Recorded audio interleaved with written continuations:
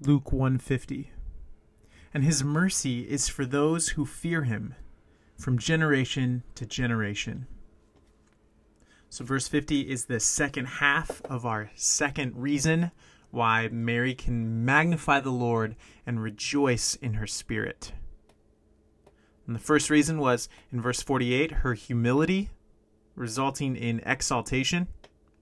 And then the second reason here is in verse 49 and 50, which is that God works wonderful things in holy ways. And one of those, a particular instance of it worthy of praise, is his mercy. He mercifully works mighty things for people like Mary, and by extension, people like us. And so the lesson here in verse 50 is mercy. What is mercy? Mercy is a sparing of something deserved. And so he shows mercy to those who fear him from generation to generation. And so the mercy that God shows is for those who fear him, and we'll start there. Fearing God, we've talked about it in other instances of the podcast, especially Psalms and Proverbs. Fearing God is having a right relationship with him. It's knowing that God is a just and holy God who stands above us. And it's knowing that we deserve his righteous judgment. Fearing God is having a right sense of who we are in light of who God is.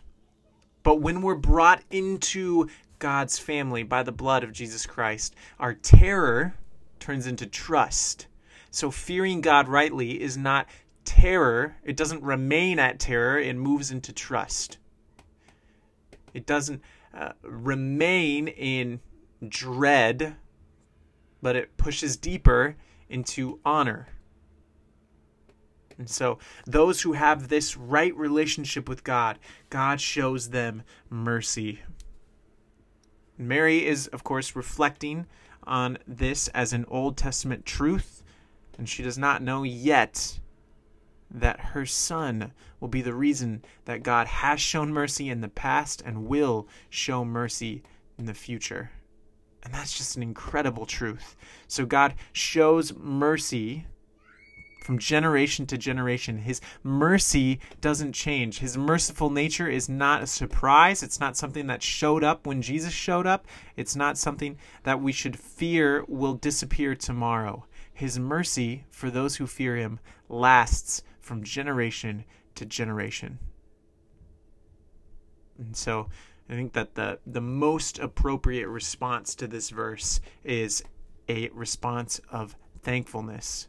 A thankfulness for God's mercy, and then a trust that God will continue to be merciful.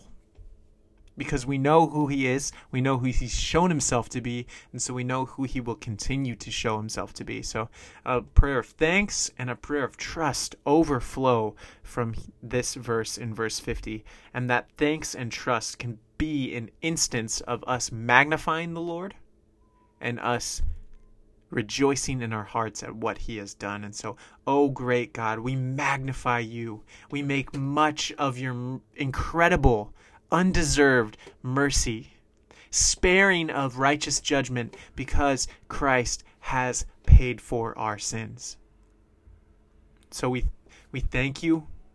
We thank you for this mercy. We thank you for this inexplicable, incomprehensible instance of mercy that you have shown us, and we thank you for the individual small ways that you constantly show us mercy day to day. And then God, we also pray a prayer of trust that we know who you are, we know who you have revealed yourself to be, and you have consistently shown mercy to those who fear him. So we ask that you would help us to fear you rightly, to have right relationship with you, and for those that don't know you yet, would they have a terror of the coming judgment? And then by the blood of Jesus Christ, would you move them from terror to trust in your family? And it's in Jesus' name we ask this. Amen. And that is Luke chapter 1, verse 50.